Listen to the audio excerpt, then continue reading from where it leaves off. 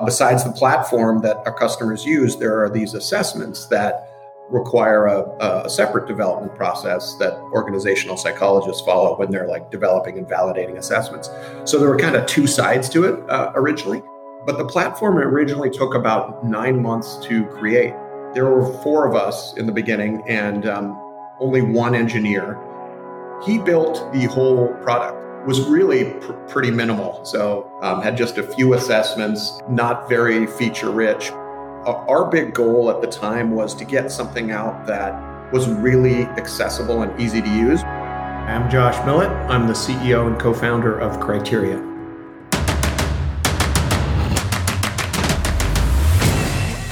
This is Code Story, a podcast bringing you interviews with tech visionaries who share in the critical moments of what it takes to change an industry and build and lead a team that has your back.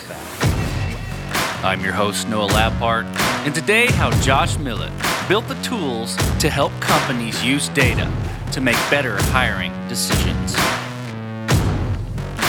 All this and more on Code Story. Josh Millet's journey to tech was quite circuitous. He spent most of his 20s doing a PhD in French medieval history, with his plan to be a professor in college.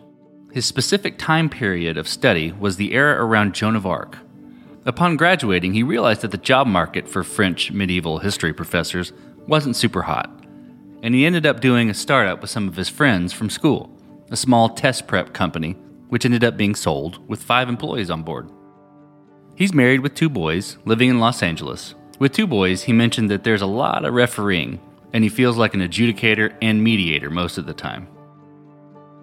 After getting involved in the hiring process at his prior company, he felt the pains of knowing when an interview was over early on. He thought there has to be a better way to use data and tech to make this process more efficient. This is the creation story of Criteria. Criteria is a talent decision platform, primarily a hiring decision platform. So we build software and assessments and other tools, structured interviewing tools as well, that help companies make better hiring decisions. So essentially, we help them do their hiring, do their talent acquisition in a more science-based, more evidence-based way, using data to make their decisions.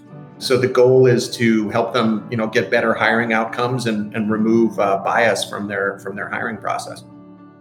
As I mentioned in grad school, I became friends with a bunch of psychologists, which was primarily, I think, looking back because the psychologists had better parties than the historians. So I learned a lot from them, and one of my co-founders in both my first company and Criteria is a psychologist. And so I've learned a lot from him. And, we build assessments. One of the main parts of our service are building these assessments, cognitive, personality, emotional intelligence assessments. And so there's a lot of psychology involved there. So both my co-founders have psychology backgrounds, and I've learned a lot from them. The origin of the company was after my first startup was acquired. I moved out from the East Coast to LA to work for the acquirer for a few years, and was pretty new to business. I mean, I'd never had a real corporate job other than the startup I'd done right out of grad school. Somehow I started playing a role in hiring, which I was completely unqualified for. And that was the genesis of the idea for Criteria and you're like, oh no, I have another 55 minutes here. And there's got to be a way to use technology to make this process more science-driven and more efficient. Tell me about that first product. So you segued right into it perfectly. Tell me about the MVP, how long it took you to build, and what sort of tools you used to bring it to life. We are definitely a technology company, a SaaS business. But there's also a kind of content publishing part to our company because besides the platform that our customers use, there are these assessments that require a separate development process that organizational psychologists follow when they're like developing and validating assessments. So there were kind of 2 sides to it originally. But the platform originally took about 9 months to create. There were 4 of us in the beginning and only one engineer. a guy named Wayne, who's been our CTO pretty much forever since then.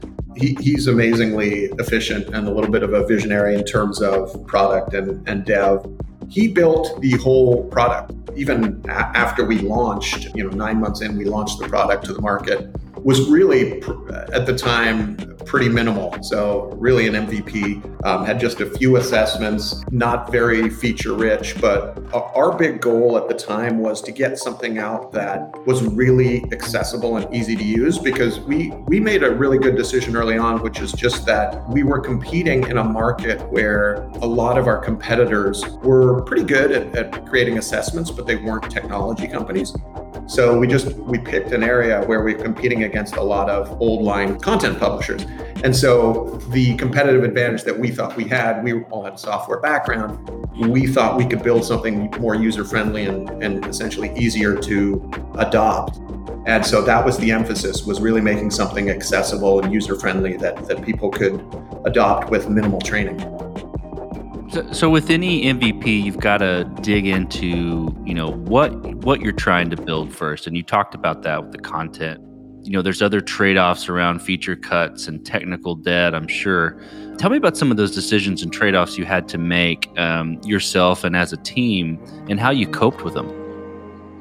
The big tension that we had from the beginning was kind of what I alluded to just a minute ago, where, we were trying to, basically the goal of the company at that point was to make the science behind assessments, because at that point we were purely an assessment business. And to make that kind of science accessible to companies of all sizes. Smaller businesses really, weren't using them as much.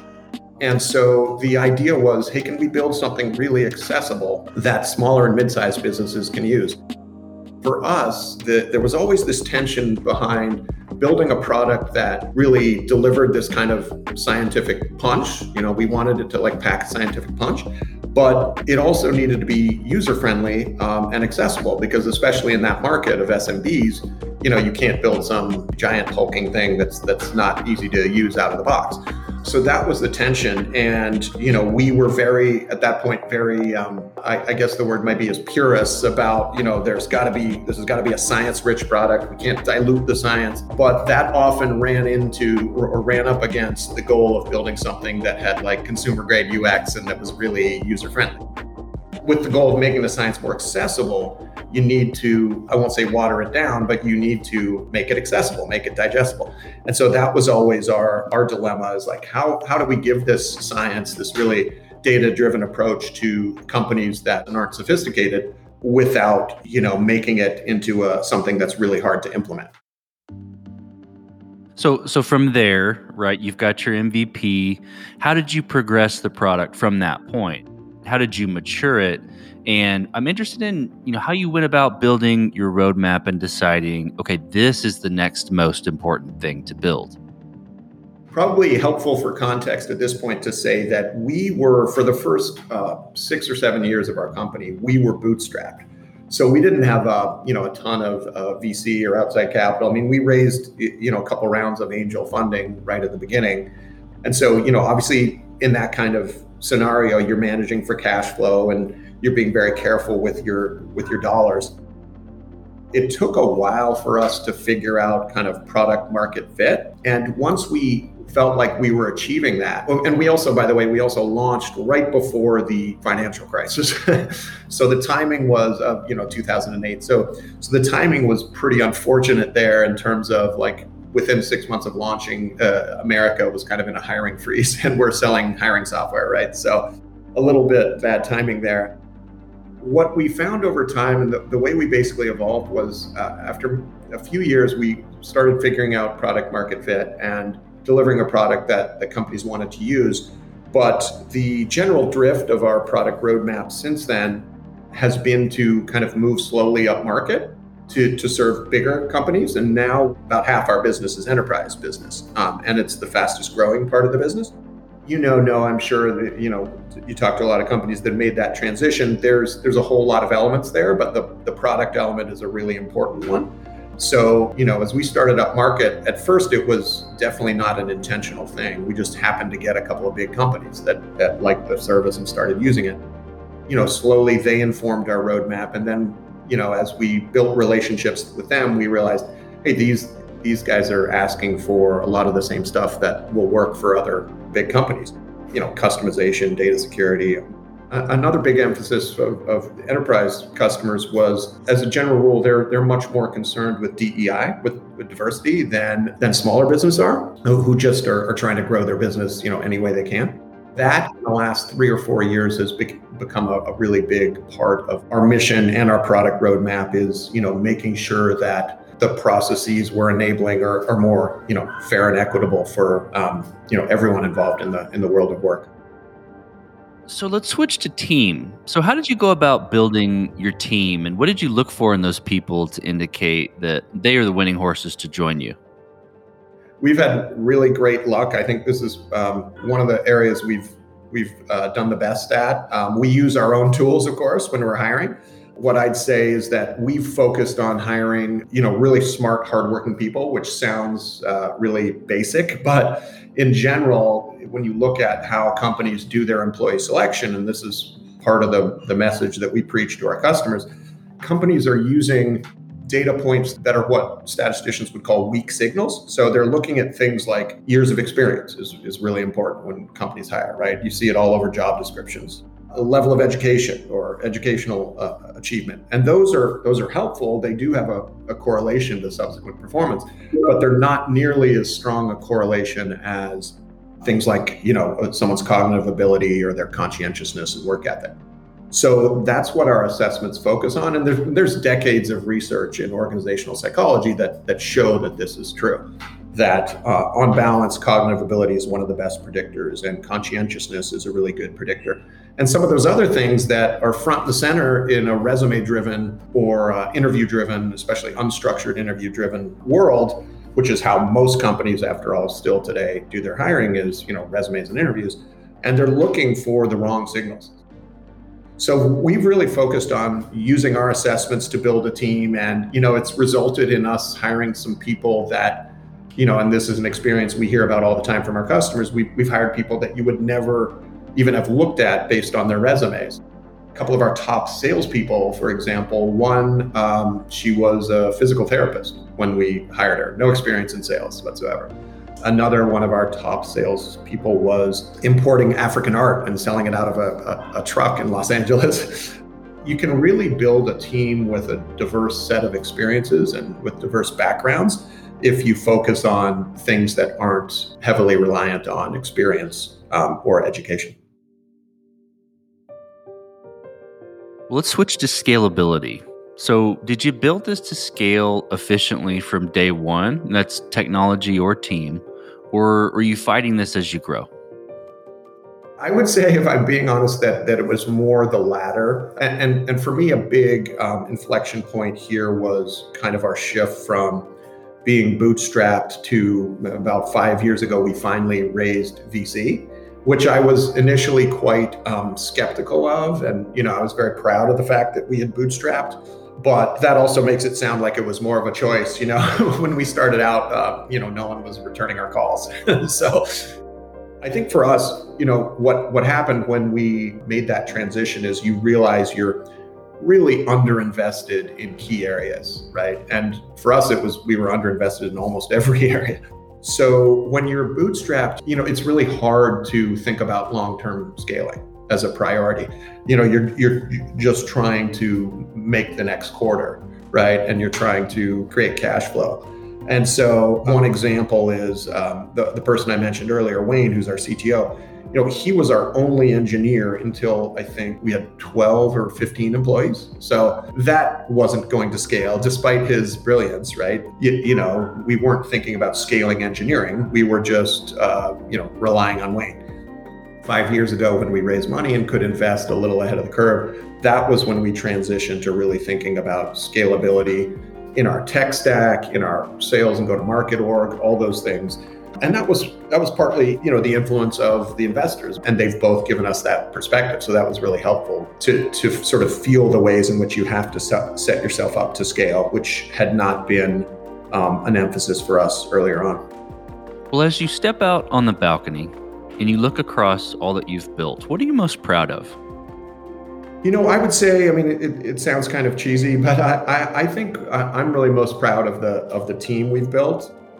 For us, my co-founder David and I, we've always had kind of an attitude that, once you take money from outside investors, even when you take it from your uncle or, your friends and family, you're kind of serving like three constituencies, right? You're obviously serving customers and your employees and then shareholders. And a lot of tech companies kind of are oriented around the, customer first type mentality. And we love our customers. They're really important to us, obviously. But for me, the sort of the most key part in that sort of triumvirate is employees. And if you kind of prioritize employee happiness, and build a great team, you're going to have happy customers. And ultimately, it usually works out for shareholders as well, if you can do that. I think we've really had an advantage because we've been using our own tools to find great people. And then, then it falls to the leadership to kind of create a culture where once you've hired this great group of people, that you make it a place that they, don't want to leave. And so that's been an emphasis of mine and of the leadership team for a long time. We've made a lot of mistakes over the years, but I think if you get that part right and build a great team, and secondarily, I'm biased, but in SaaS, the business model is just really sound. If you can create a subscription-based business and a great team to deliver it, there's so many other things you can get wrong and still be okay. It really creates a great margin for error if you have, a sound business model and a great team. Let's flip the script a little bit. Tell me about a mistake you made and how you and your team responded to it. I would say that one thing that we've only discovered over a long period of time, and I wish it had been a much more contracted period of time, is that we needed to pay more attention to how we priced our product. That probably at an early stage should have been me. I should have, been owning pricing. I think I did own pricing. The idea that, our company is very data driven and we didn't look at pricing in as evidence-based a way as we should have. And as a result, we kind of chronically underpriced our product for a long time. And so that's something that I wish we had paid more attention to earlier on. I'm even an advocate now of having a person who completely owns pricing and that's their only job. And the other thing, which is more the product, from a product perspective, although it's kind of on the nexus of product and go to market, is that as we evolved, it was a pretty common trajectory for SaaS businesses, I think, from serving more SMBs to being kind of more focused on the mid and then the enterprise market. And the vast majority of our customer base are still SMBs. And the mistake there that I'd love to be able to go back and correct is from a product standpoint, in terms of product analytics tools that we're using and just the way we approached our product dev and roadmap, is we didn't do enough customer segmentation work early on. We were kind of flying blind or flying more on intuition and anecdotal feedback that we got from our bigger customers in terms of evolving the product roadmap there. And we're much more rigorous now about knowing, which feature sets are used and important by enterprise customers versus small businesses. So we've made that switch, but if we'd made it a lot earlier, I think we would have been able to go up market in a more purposeful and deliberate way than sort of in bits and pieces. Well, so what does the future look like for the product and for your team? Right before COVID, we actually acquired an Australian assessment business. And so a company called Rebellion, which is really a leader in game-based assessments. So we're really excited about that. One of the big trends in talent acquisition is a real increased emphasis on candidate experience. Game-based assessments can really play a role there.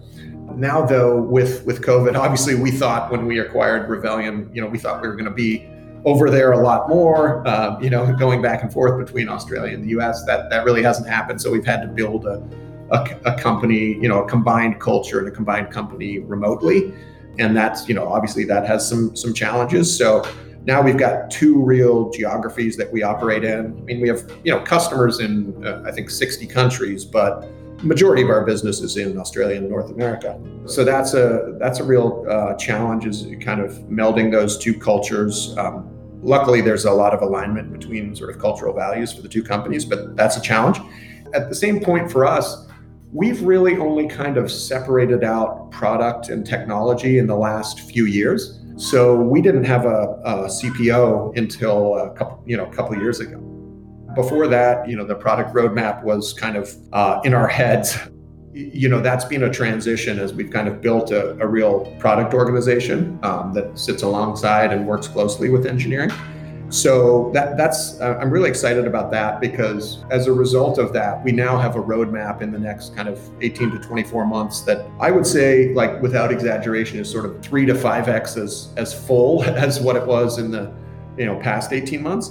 So we're really accelerating the velocity of how we build product, and that's really exciting. I think we're developing a much more ambitious product that basically the transition we're undergoing is from being purely an assessment business to a business that's focused on, I guess I would say, like people analytics more broadly, like making talent decisions more science-based, or helping companies do them in a more science-based, evidence-based way across the whole HR lifecycle, which is really exciting. Let's switch to you, Josh. Who influences the way that you work? You name a CEO, a CTO, architect, really any person. Name a person that you look up to and why.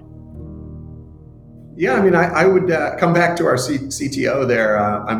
It's amazing how productive he is. A guy named Wayne, he really built the first 5 years, he built the product himself. Now he's assembled a really great team of engineers in both US and Australia, and is growing that team quickly. But for a long time, it was really him alone. And he's got an amazing work ethic and just a really intuitive grasp for product.